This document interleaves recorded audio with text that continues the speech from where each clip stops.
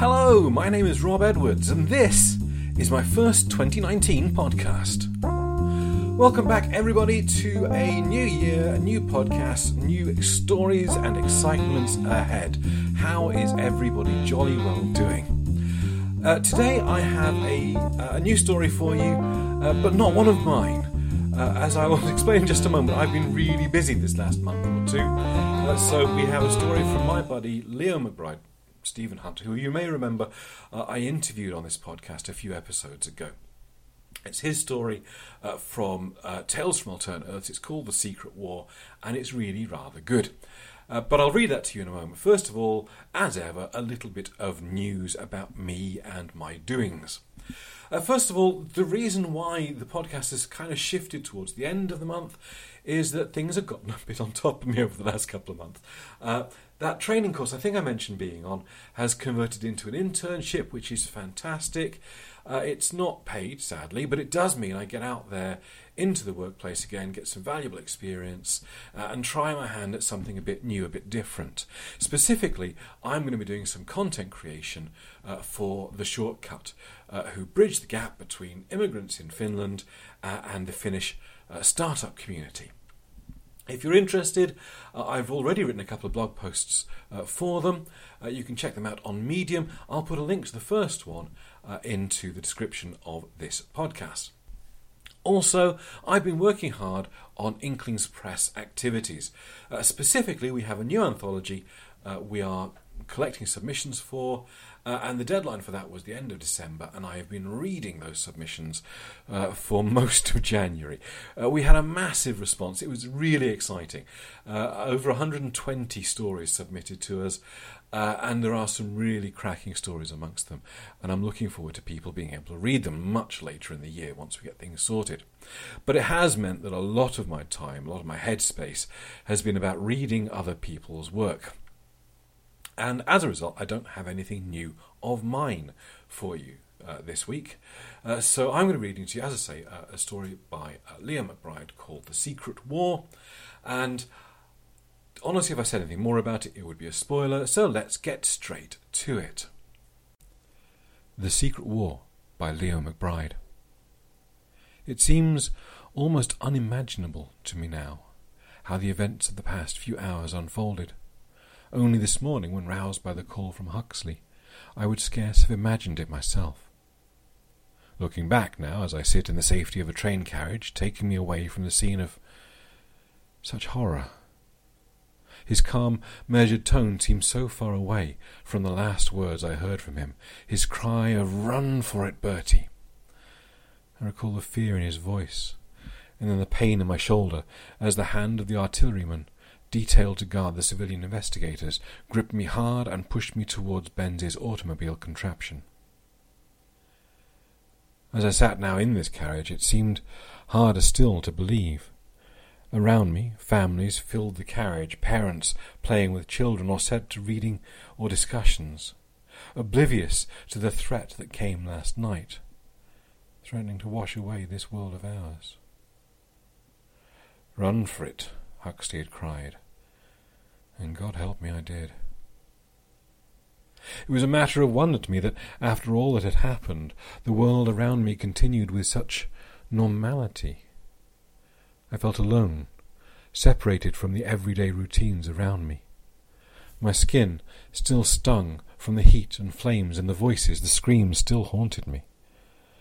I closed my eyes and let the movement of the train lull me into what I knew would be a restless, fevered sleep. The sudden halt of the train jolted me awake. For a moment, everything seemed to be an impossible fantasy. But as I became more aware of my surroundings, I noticed the happy, eager chatter of conversation by the families had changed. Parents comforted children. Husbands whispered cautiously to wives, and all strained to look out the window to one side of the carriage. The clatter, clatter, clap, rap of the train's idle passage had ceased. Yet we stood in open fields, not the destination of the London station for which I had forsaken my journey home, and my dear Jane. Straightening my clothes, I too rose and leaned as far as I could to see what may have halted the carriage. Ahead lay a railway crossing, and lined along it were members of a company of soldiers with rifles held ready and a Maxim parked close by. Troops down from the barracks at Aldershot, if I wasn't mistaken. I felt it was time to take my leave, retrieved my hat from my seat, and made my way to the end of the carriage, disembarking on the far side of the train. My papers tucked safely in my briefcase, I stepped briskly along the beaten road alongside the track, stifling a cough as I walked. I soon gained my bearings. Not far away was Stroud, where I could perhaps find a waggoner heading north. I chanced to glance behind me towards the train to see soldiers forcing people off into a field. "Run," Huxley had said. He certainly hadn't intended for me to be stopped before I could tell people what I'd witnessed on the common. The walk had quite taken the breath from me as I reached the edge of Stroud, just as the sun was setting. The community was peaceful, quiet, and again I was struck by the stark differences from what I had witnessed earlier that day, and the quiet pace of the rest of the world, untouched as it was by the news of incident at the common. Little would I have suspected such occurrences when I woke this morning, I mused. I could hardly fault the rest of the world for the same. "How long walk?" I started at the voice. In my reverie I had fallen into introspection, not noticing the figure now standing in the garden beyond the wall where I rested. I looked up at the man. "Are you the parson?" I asked. He smiled and shook his head. "The curate," he replied, before adding with a note of concern, "Are you well? You look weary." "Have you any water?" I asked abruptly. He nodded. "I'll get you a glass. One moment." A sound came echoing to my ears along the road, the sound of booted feet marching on the roadway. I paused for a moment, then beckoned to the curate. "Forgive me," I said. "Would you mind if I took a seat inside while I drank the dust of the road?" Again he nodded, and I rose, brushed off my hat, and followed him inside. "Did you see the falling star last night?" he asked, as I sipped the water and watched the window facing the road.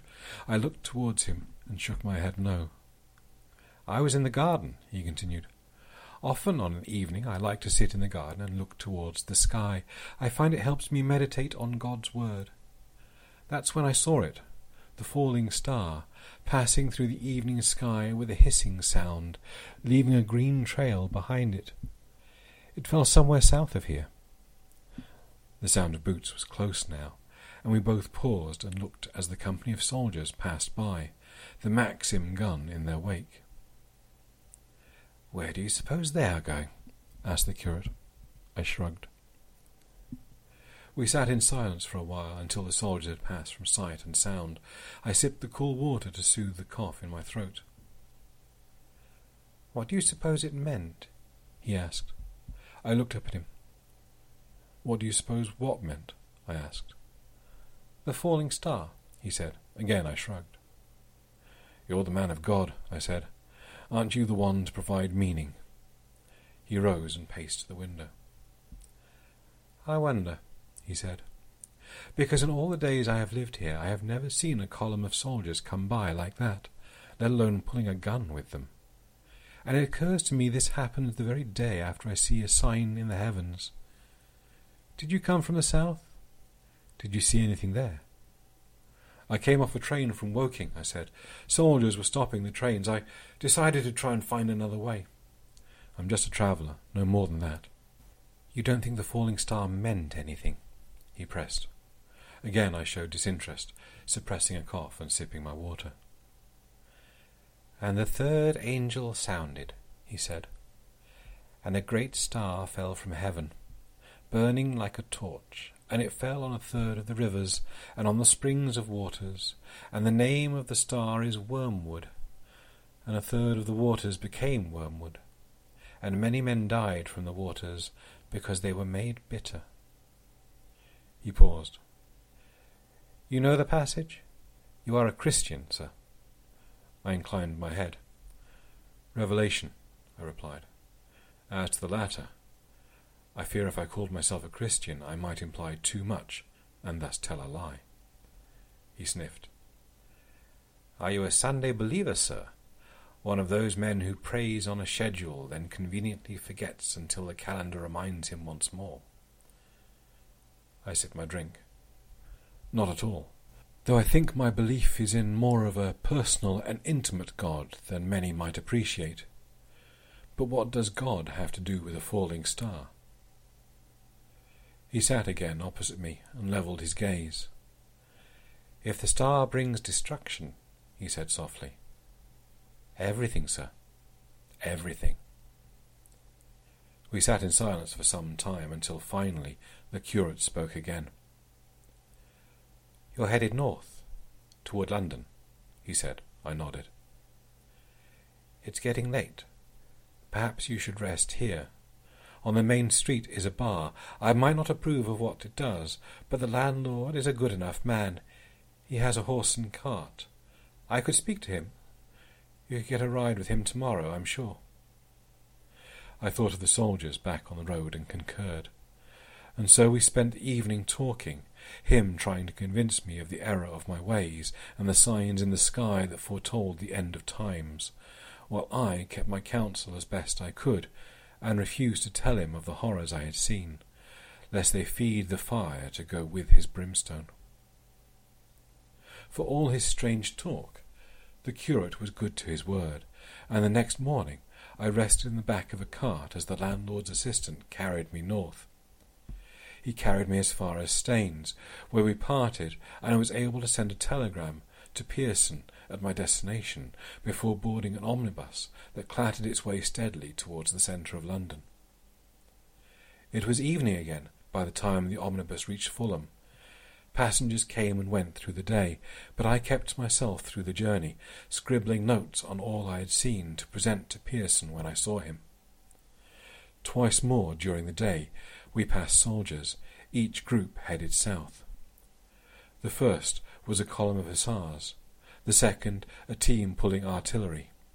Each time I kept my face from the window, tucking my hat lower over my face. At Fulham I engaged a hansom to carry me farther into London itself. The streets were packed with people going about their early evening business.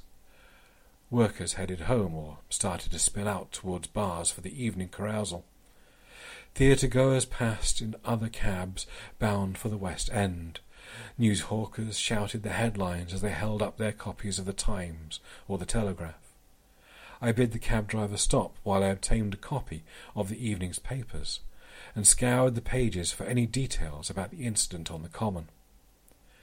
I was able to find only 2 items: a page 5 story detailing an army exercise taking place there that might prove a disruption to local travel, and then on page 14 an item that made me pause, sigh, and wipe a tear from my eye. There, in black and white, in the paper of record, was an obituary for Huxley, my old teacher, whose voice I could still hear ringing in my ears. I pored over every word, though much of it I knew by heart already. My old biology teacher, Darwin's bulldog, survived by his wife, Henrietta, 2 sons and 4 daughters. Then came the lie. He died in Eastbourne, the article said, of a heart attack after suffering influenza. I recalled those days at the Normal School of Science, where he would smile and caution me, "Try to learn something about everything, and everything about something." And yet it was his last words I kept hearing. "Run for it, Bertie." An old man, 70 years of age by his obituary, yet he had wrestled with those officers long enough to give me a head start, along with the artilleryman. That nameless artilleryman he had arranged as a dog's body to let me get to the bends and thence to the train. I feared I would never know someone quite so brave again. It was well settled into evening by the time the hansom glided me through the streets to my destination in the East End. All around, the offices of the area were closed, and the hansom skittered away from the bright lights of the pubs on the street corners to the building I was bound for. "Are you sure this is the place, Gov?" asked the driver as I put money in his hand. I nodded and indicated with a tilt of my brow the upstairs window, in which a light still burned. He took that as enough, tucking the money into his inside pocket, and the hansom slid away. I walked to the door and the sign overhead reading Pearson's Digest, and tried the door. It was unlocked, for which I was thankful, and I quickly stepped inside off the street. In the dim light afforded by the moon, I could see the stairs ascending in front of me, and carefully made my way up. The light of Pearson's office framed the doorway at the top. I doffed my hat and tapped twice. "Arthur, it's me, Bertie," I said. "Did you get my telegram?" There was silence on the other side. I tapped again. "Arthur," I called, but broke into a brief fit of coughing, which I quelled by pressing the back of my hand against my mouth. I tried the handle. It turned in my hand. I pushed it open, squinting a little into the light beyond the frame. "Arthur, are you there?" I called. "Why aren't you—" I was interrupted by the sight of the red uniform of a Coldstream Guard, and the rifle butt he lifted and unceremoniously struck into my face. It was the sound of screaming that awakened me. I was in a dingy stone room, its walls smeared with years of dirt, grey laid on grey laid on grey. I was on a cot that hardly seemed much better. Worse, my hands were secured to it. I strained against the bonds, but they were too tight. There was a high window in the room, again mostly darkened with age and filth, but enough light filtered through it to show me it was daytime. Had I been here overnight? I felt weary, and yet my breathing felt easier. Whatever had been ailing me seemed to have eased. "Hello?" I called, or croaked rather, in the manner of someone who has not spoken in some time. "Is there anyone there?" I heard a noise outside. A moment passed, and the sound of a key turning heavily in the lock. The door opened, and there, standing in the frame of the door, was another Coldstream Guard, the bright red of his uniform in stark contrast to the bland dullness of the room. "What's going on?" I demanded of him, pulling at my restraints to show him how I was tied, as if he didn't already know. He glanced at them, and then at me, before replying. "You'll be just fine, Gov. They'll be here to get you soon. I'll let 'em know you're awake." With that he closed the door. The key turned once more, and I was alone again. I counted as best I could in my head how long it was before the key turned again, and marked it 20 minutes or so. When the door opened, the guard stepped inside to confirm my bonds were still tied, before stepping aside again, to make way for the contingent accompanying him. First, an orderly placed 3 chairs in front of my bed, before leaving as 3 men in suits settled themselves across from me. The orderly left, and the guard closed the door and locked it once more. Of the 3 men, I recognized 2 of them. Ogilvy, the astronomer, was one. The other was a surprise, the German scientist Loeffler, Friedrich Loeffler. I had met him once at a conference, but why he was here was baffling to me. The man in the middle, who began perusing a folder as he sat down, I did not know. "Where am I?" I demanded. The man in the middle closed the folder on his knee. "Newgate," he said. "It seemed the safest place, considering. Until such time as we know your situation." "My situation? Or were you planning on doing away with me as you did with Huxley? Who are you? And you, Ogilvy, Loeffler, what are you doing here?" Ogilvy fidgeted and looked at the unannounced man, but remained silent. Loeffler crossed his arms and waited. "My name is Archibald Henderson," said the man in charge, "and I work for the War Office. And you, sir, have been here for a week while we inspected you." "Inspected me for what?" "For your well-being. You appeared to be unwell. How unwell? We had to take precautions over." "But a week," I began. "What about the common?" Perhaps we should begin with what you remember about what happened at Horsell Common, and why you fled the scene. Run for it, Bertie. Huxley's cry rang again through my head, and again I could almost feel the grip of the artilleryman on my shoulder. And yet, as I remembered it clearly now, and told to these three men, those were the moments of hope against the despair I shuddered to recollect. I had arrived at the common to find a cordon had already blocked off the area around the object. The object. That's what Lord Milton had called it as we pulled up in his Benz to examine it more closely, parting the soldiers to allow him access. Huxley had ushered me through with Milton as we moved closer. From our closer vantage point, what we had assumed had been some rock from the sky had been more remarkable still. It was smooth, and appeared fashioned as if in some workshop. Huxley was the first to point out that it looked like a cylinder. "Man-made?" asked Milton, but Huxley spent some time looking carefully at the object, then at the sky, and the crater in which we stood, solemnly, ruefully shaking his head. A team from the Royal Corps of Engineers arrived not long after, and set about trying to get close to the cylinder despite the heat it radiated. A crowd had formed, and a young member of the Corps named Wagstaff had organised a line of locals to pass buckets of water from a nearby pond to throw onto the exterior of the cylinder to cool it down. Huxley bridled at the effort as unnecessary, saying time would do the job well enough, and we retired with Lord Milton for a spot of lunch at his manor house. When we returned, more soldiers still had arrived, and the crowd had swollen in size. I shifted uneasily to see young and old men and women lined up at the edge of the crater. "Is it safe for them to be here?" I muttered to Huxley, but he shrugged, saying, "We know little or nothing in this matter, Bertie, and when that is so, who is to say when we are out of danger?" And so we hunkered down too, watching alongside those who gathered to see whatever might emerge from this cylinder. Some of the young children, I remember, set to playing in the crater itself before being shooed away by young men in uniform. In the horror that followed, I wanted to believe that might have saved them. It was shortly after time for afternoon tea when the horror began. For all the work of the young engineers, little or nothing had occurred when, suddenly, a sound came from inside the cylinder itself.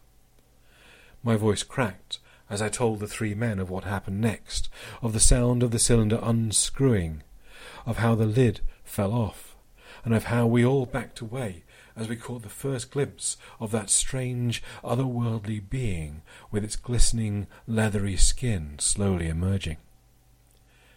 Transfixed as I was by the creature, it was the details that stuck in my brain. The woman nearby who swooned, the youngsters who scampered away frightened by what they saw, the soldiers tightening their grips on their guns as their officer urged them to stand easy. Stand easy. Milton stirred into life first. I might have a terrible intolerance to the aristocracy, but if nothing else, they're useful for feeling they have to do something. He called to the officer in charge and urged him to send some men forward. The officer complied, and that is when the second terrible thing emerged from the cylinder, rising up and taking aim at the advancing men, and unleashing the fearful weapon these creatures brought with them. "The heat ray, that's what we've called it," said Ogilvy. "Deadly to anything it touches." "You don't need to tell me," I growled in reply. "I saw what it can do. Those men, they were gone in an instant, and then the weapon turned on the crowd. I wouldn't be here myself if Huxley hadn't grabbed me and pushed me away from the pit. We ran, I'm not ashamed to admit it." Henderson interrupted. "Yes," he said, "that may be a problem." "A problem?" I repeated, my tone betraying no small amount of anger. "What manner of man would not take shelter in the face of these... Martians," filled in Ogilvy. I looked at him agog. Martians? "Yes. That appears to have been the point of origin of the object. However, we're still trying to verify the information in consultation with other observatories. Henderson shushed him. "What happened next?" he asked me. "You didn't just run. You ran somewhere in particular. Why did you come to London?" As we sheltered behind a bank of sand away from the blast of the heat ray, Huxley had quickly told me his plan. People had to know, he told me. There would be more troops along soon, he was sure, and they would bombard this thing, and that would be that. But this was something that belonged in places other than government. He knew my writing. He knew I could get the word out. The captain of the unit stationed there overheard and started to remonstrate with him. But he pushed me away and told me to make a break for it, to borrow Milton's automobile and go. As the heat ray hissed again, the flames spat up along the edges of the pit. That's when I heard the last words he would say to me. "Run for it, Bertie!" "That's about what we expected," said Henderson. "You realise, of course, we can't possibly let that happen." I glared at him. "How are you going to stop me?" He looked at me as I laid in the bed in the tiny cell and raised an eyebrow. "It would appear, from where I'm sitting, we already have." I pulled hard at the restraints again. "Is that it? Are you going to keep me locked up here forever? People will soon see the truth regardless, when whatever is in that pit finds a way to move." "Ah," he tutted, "there we have an advantage. That is never going to happen. The creatures are quite dead." "Dead?" I paused, recalling what Huxley had said to me in that urgent whispered conversation. "You brought up more troops. Deployed the rest of the artillery, shelled that thing until it was no more, right?" Henderson shook his head. "Not at all. That would have been a terrible waste. Imagine all that technology. It was far too valuable a target to destroy, goodness no. Fortunately, something entirely different came to our aid. Loeffler?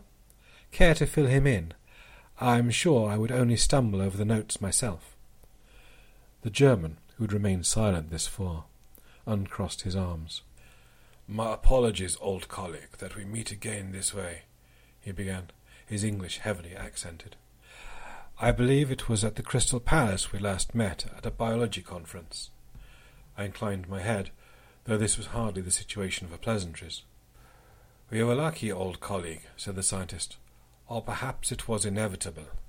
Whichever it is, it was not us who defeated these creatures, these Martians." He said the word hesitantly, as if he scarcely believed it himself still. "No, not us," he continued. "Rather the tiniest of allies, bacteria.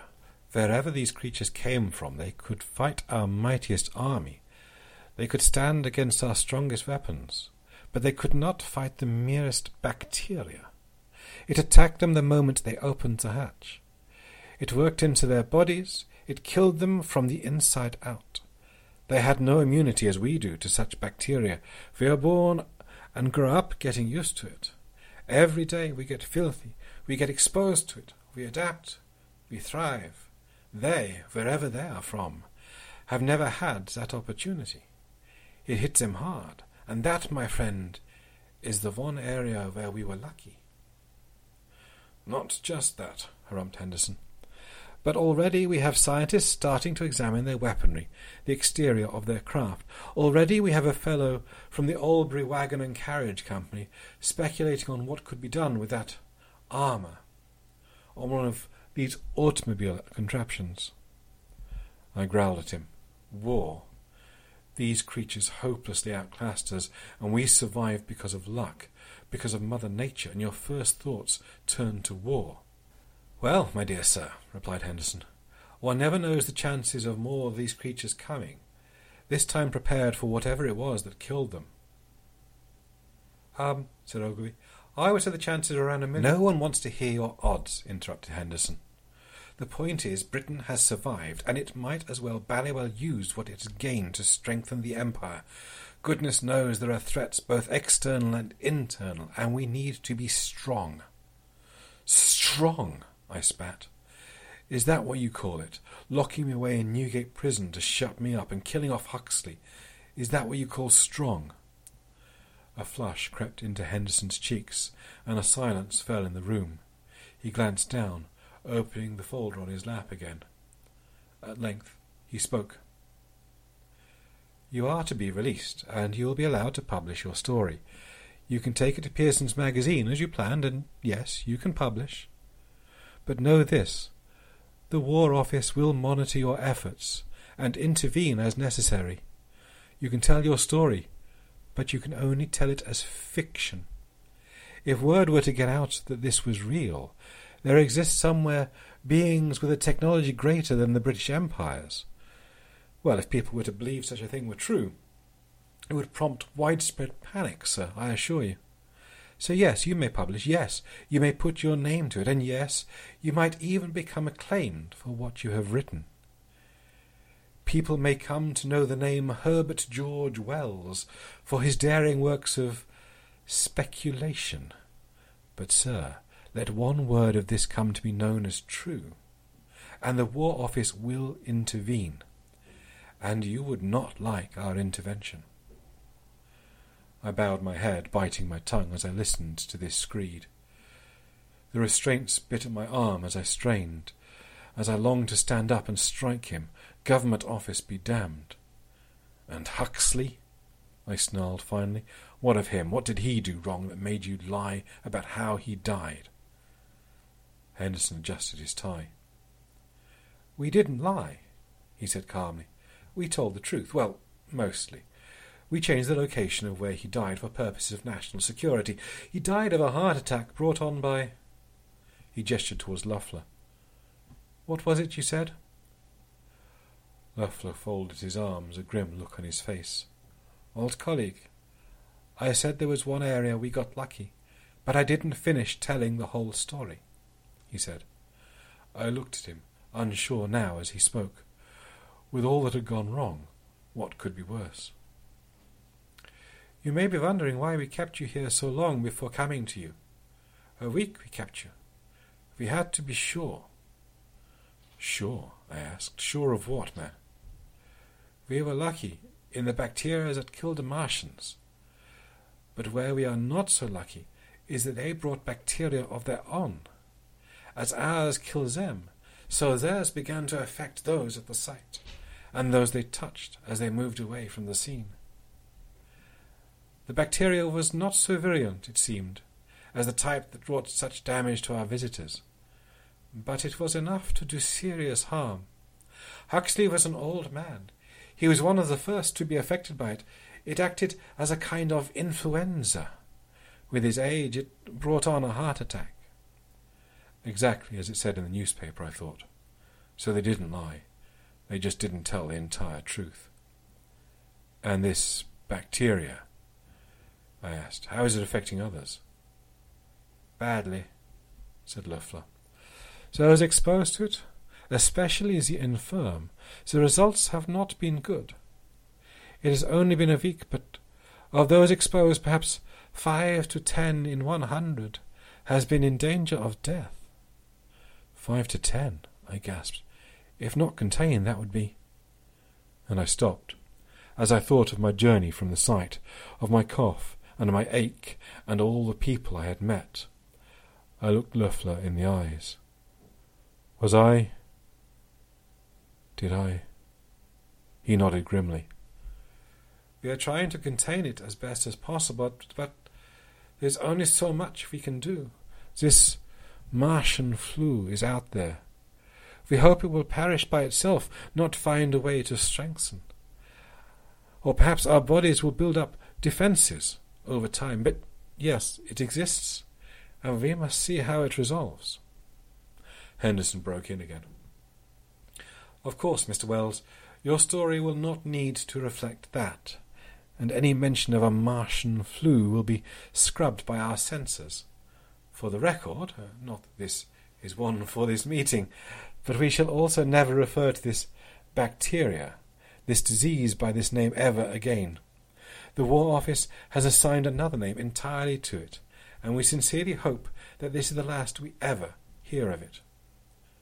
I paused, letting it sink in that I had unwittingly carried these germs out into the world. I thought back to the artilleryman, the people on the train, The curate, the landlord and his helper, the people on the omnibus, the cab driver, even the Coldstream guard who struck me down. At length I found words to ask one more thing. "What is it?" I asked. Henderson looked at me with annoyance. "What is what, Mr. Wells?" "What is the name?" I said, fixing him with a stare. "What are you calling the way this disease affects people? How will I know if I hear of it starting to have a wider effect?" He stood up, brushed himself down, the two men at his flanks rising also, and called for the guard to open the door. "I promise you, you will hear of no such thing, Mr. Wells," he said as the door clanked open, "and you will be released in the next few days when you have been given the all-clear. But the name is really just a simple substitution. Take out one point of origin, switch in another. Rather clever, really. Keep the same effect, but strip out the fear of the unknown. Henceforth it will simply be known by 2 words." The others shuffled out ahead of him, and he turned to smile his thin smile back at me before he left the room, for me to never see again. It's Spanish flu.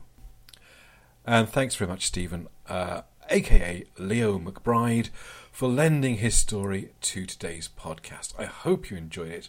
I certainly did. A wonderful bit of alternate history.